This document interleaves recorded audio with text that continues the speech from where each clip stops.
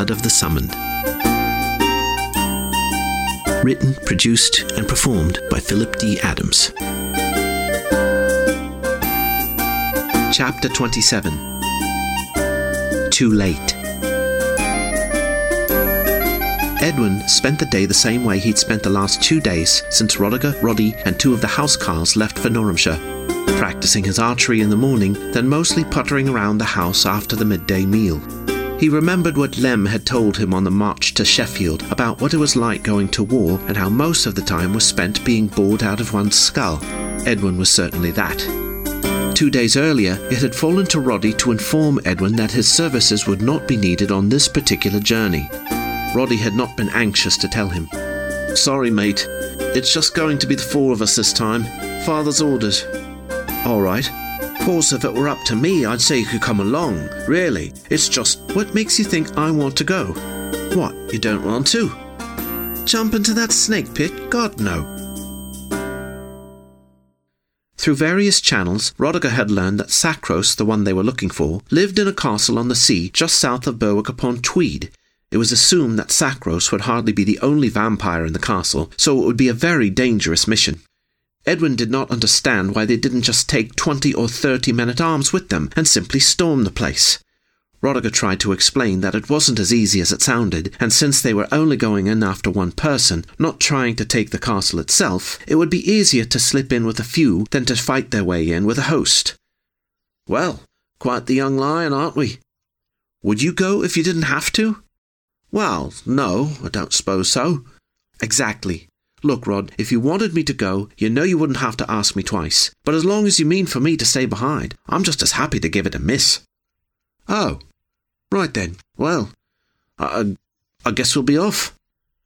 Roddy promised they'd resume their search for Molly just as soon as they returned. Edwin wished them good luck and promised to help keep an eye on things at Hamsterley. Of course, he would be far from alone in that duty. Along with about 20 housecarls posted in and around the estate, Osmond had also stayed behind to manage things. Edwin liked Osmond, though most people, it seemed, didn't care for him very much. He had a gruff manner, to be sure, but Edwin figured that was all part of the job of being Lord Rodiger's right-hand man. Osmond was tall and wiry, with a broad face and dark, deep-set eyes.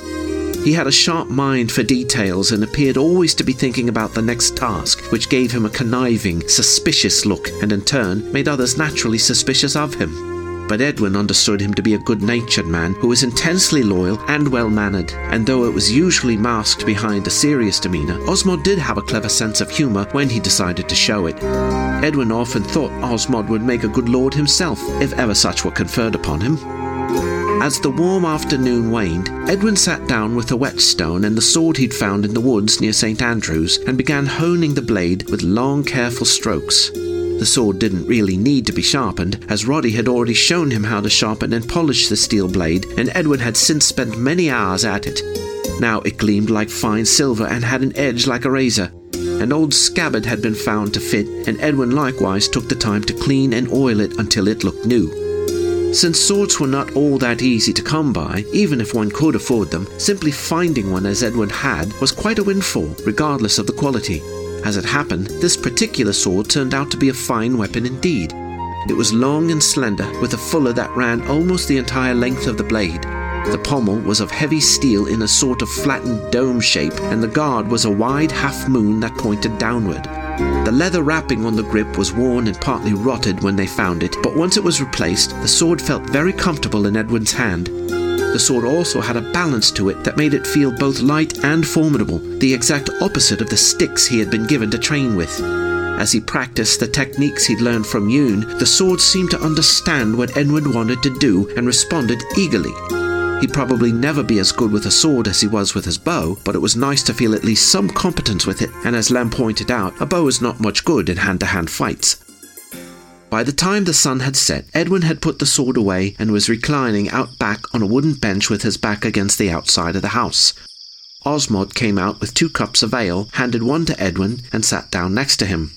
"What do you make of that?" It didn't take Osmond long to find what Edwin was pointing at. The star with the fiery white tail was the brightest thing in the heavens. "Oh my, now that's something odd and no mistake." "What is it?" "Dunno. I've never seen the like before. It's queer. It looks like it should be moving, but it's just hanging there." "Aye, not sure what to make of that." They sat and drank and gazed up at the flaming star for a long while. Finally, Edwin broke the silence. "Do you think they'll be all right?" "I wouldn't doubt them for a moment, son." "Really?" "Let me tell you something, Edwin. Those are some of the finest men and fiercest warriors God ever created. I was there when Dolan fought off 4 Welshmen who had pushed through the line by himself. Barlow once fought like a berserker for hours with 2 arrows in him. And Lord Rodiger, I've never seen such bravery nor skill with a sword." "What about Roddy?" Osmond smiled. "He's the very image of Lord Rodiger in his youth, only stronger and faster. I don't know what they'll face when they get there, but they'll be ready for whatever they encounter, I have no doubt."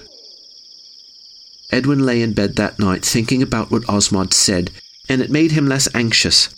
Soon, however, his mind turned to Molly. She was what Edwin always thought of whenever he wasn't thinking of something else. The memory of her pretty face flushed with excitement just inches beneath his as they lay on the cool grass of St. Andrews once again filled his mind. He wanted that moment back more than anything in the world. He wanted to feel her body beneath his. He wanted to kiss those soft red lips. Another moment and he would have, but he was too late. Now his life teetered between the fear that he was still too late and the thin, fragile hope that perhaps he was not. He had to find her, and until he did, or until there was naught left to hope for, he would keep searching for her. That was his last thought as he fell asleep. Edwin hadn't been asleep an hour when he woke to find Osmond greeting a visitor at the front door. His heart raced when he saw that it was Kit. It had been weeks since they had heard from him, and though Rodiger never doubted him, Edwin had all but given up hope that Kit would ever find Wulfric or ever return. "Have you found him? Do you know where he is?" "Aye, I know where he is, and I know where he's going." "Going?" "Aye, he's found something he's been searching for. Or someone, I should say. Soon he'll be going after her." "Her? Did you say her?" "That's what I said. It seems he's wanted to get his paws on this one for some time now." "Molly! It's got to be Molly. Is that who it is? Is it Molly?" "He never mentioned a name. Is Molly a pretty young thing with brown hair?" "Molly," Tor whispered. "Are you awake?"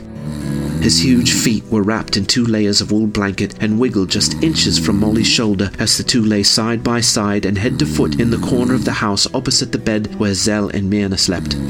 "Yes! How could I not be?" "How does Zell sleep through that racket?" "I know, that poor man." Tor sat up and looked down at Molly, who was not but a pretty head poking out of her blankets. "We've had to endure that for months. Imagine living with that all your life." "Shh! You'll wake them." Now Tor slid forward and lay his massive body next to Molly's, face to face, and spoke in a more tender voice. "He must truly love her." The long winter nights together had been agonizing for Tor, Molly knew, but they had had their effect on her as well. She still didn't love Tor, at least not in that way, nor had she stopped thinking about Edwin. Indeed, it was only thoughts of Edwin that had kept her chaste these long months. Her promise to marry Tor was one she intended to keep if she must, but making him wait a full year was a promise she made to Edwin, and if she were bound by one, then surely she was even more bound by the other. Yet she was still a woman in whose loins a fire had been growing steadily for months, and a big, strong man lay right beside her with all the desire and all the equipment her young body craved. Every night she prayed herself to sleep, praying that Tor would continue to restrain himself, while deep down hoping that he would not. Now that her resistance had frayed to the breaking point, her excitement rose to a fevered pitch, and she prayed that God and Edwin would forgive her for what was about to happen. In her heart, she was confident God would, but she knew Edwin would not. One word, one touch, one reach of Tor's hand, and the fire inside her would be quenched, and her dreams of Edwin would be snuffed. "We can't wait until morning. We've got to go now." "He's right.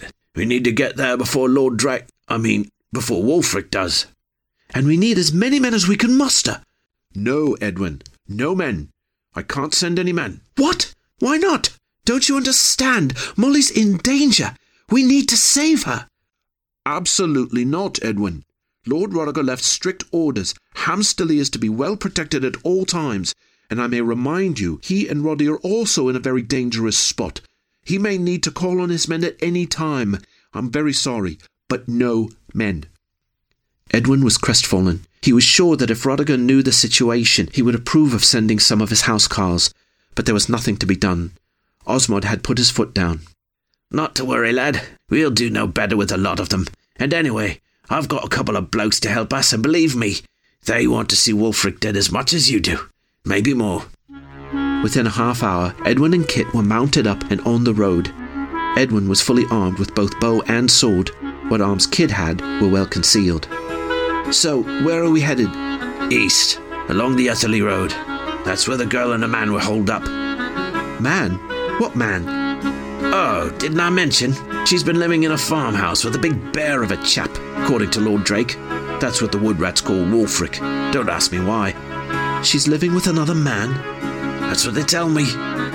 Edwin's heart sank. As elated as he had been to learn that Molly was alive and well, and beyond thrilled at the prospect of finding her at last, he now discovered that, in spite of all that, he was still too late. Whoever this bear of a man was, he was protecting her now, and had been for all this time, and undoubtedly the bloke had already had her. The very notion made his stomach churn. Suddenly, just when his long journey was nearing its end, there no longer seemed any reason to make it. From that moment on, every hoofbeat against the hard ground jarred Edwin to his bones like a humiliating kick in the crotch. The visions of Molly that had soothed him to sleep at night now taunted him mercilessly. Out of nowhere, the face of Yoon invaded his mind with his brown-toothed grin, leering and laughing at Edwin, as if this was the cruel joke Yoon had been in on from the start. With it, the voice of Roddy admonishing him not to give up on Molly hectored him, and still the hoofbeats fell hard and relentless, stomping out the last vestiges of his happiness and leaving him empty and aching inside. All the anguish that had buffeted him over the past year now seemed only a warm-up to the throttling his heart was about to receive, and there was no relief in sight. Or was there?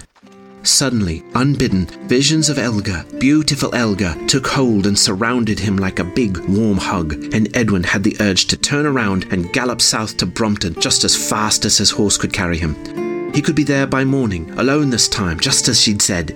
He had loved her once, and he could love her again. Then, just as quickly, the snarling face and accusing words of her cook, Milda, leapt into his mind and wrenched him out of his reverie. "You're not with the dung she scraped off her shoes," she had said. Milda was right. Edwin was not good enough for Elga. He had wronged her terribly by assuming he knew more than he did. He hurt poor Elga deeply and made himself miserable, all because he took the word of a scoundrel instead of having the stones to learn the truth and the grace to accept whatever he found. And if he would do the same to Molly, then surely he didn't deserve her either. It was then that Edwin realized, or rather remembered, that there truly was a purpose for this journey, and one that was more important by far than his own happiness. He needed to put his father's body to rest, and send the demon that had been defiling it back to hell where it belonged. He needed to slay Wulfric the Beast. Edwin plucked up his courage and rode on. Molly thought of Zell and Myrna sleeping just a few feet away and felt a twinge of self-consciousness. Though she'd never seen Tor's naked body, she had a sense for how he was fixed and of how hard and deep he could fuck her. Though she was already getting wet, she was yet a virgin, and surely there would be some pain. In any case, her moans would likely be quite loud, enough to fill the tiny house. Not even Zell could sleep through that, though it made no difference, since nothing would make him and Myrna happier. As Tor lay next to her, his head propped up on one hand and his other arm at his side, she looked into his eyes and saw them darting back and forth across her blanketed body. Neither one said a word as Molly waited for Tor to get closer, her breath quickening in anticipation. Tor didn't move right away, and eventually the moment dragged on until the anticipation melted into an awkward silence. Molly knew she could have ended it at any time, but instead she decided to wait and see what Tor would do. And still, Tor did not move. At length, Tor opened his mouth as if to speak, but no words came. Is he trying to tell me something? She wondered. Is he going to kiss me? Why doesn't he move? She rather expected Tor to lean into her, and she would have gladly met him halfway, but he didn't. Does he not want me after all? Or is he just too timid? Molly concluded it was probably the latter, though neither answer was acceptable in her mind. The longer he took, the more her resolve stiffened. She had no intention of letting him off the hook. If he wanted her, he would have to be a man and take her, and be quick about it before she changed her mind. Are you all right? Yes. No, it's just... it's nothing. She could see that Tor was stupefied, and it made her angry, though she was careful not to show it. Instead, she rolled over and faced away from him. Well, good night then. What she was really saying was, Last chance, do it or don't. This ship is about to sail. Tor did not get the message, but remained silent and frozen in place. Slowly, begrudgingly, he resumed his prior sleeping position. Good night. Thoroughly frustrated as they both were, Tor and Molly lay awake for a long time, keeping still and silent all the while, as if they were feigning sleep but wide awake nonetheless. The longer Molly lay on her side, the more embarrassed and foolish she felt. She could not fathom how she could have been so stupid as to even consider giving herself to such a spineless child of a man. As thoughts of Edwin crept back into her mind, which they invariably did, she felt horribly guilty for what she almost did, for what she wanted to do. Even though nothing had happened, merely making herself available to Tor as she had was a grievous betrayal of her promise to the man she truly loved. Praying silently, she begged God's forgiveness and thanked him that, in spite of herself, she had not consummated it. Suddenly, Tor sat upright.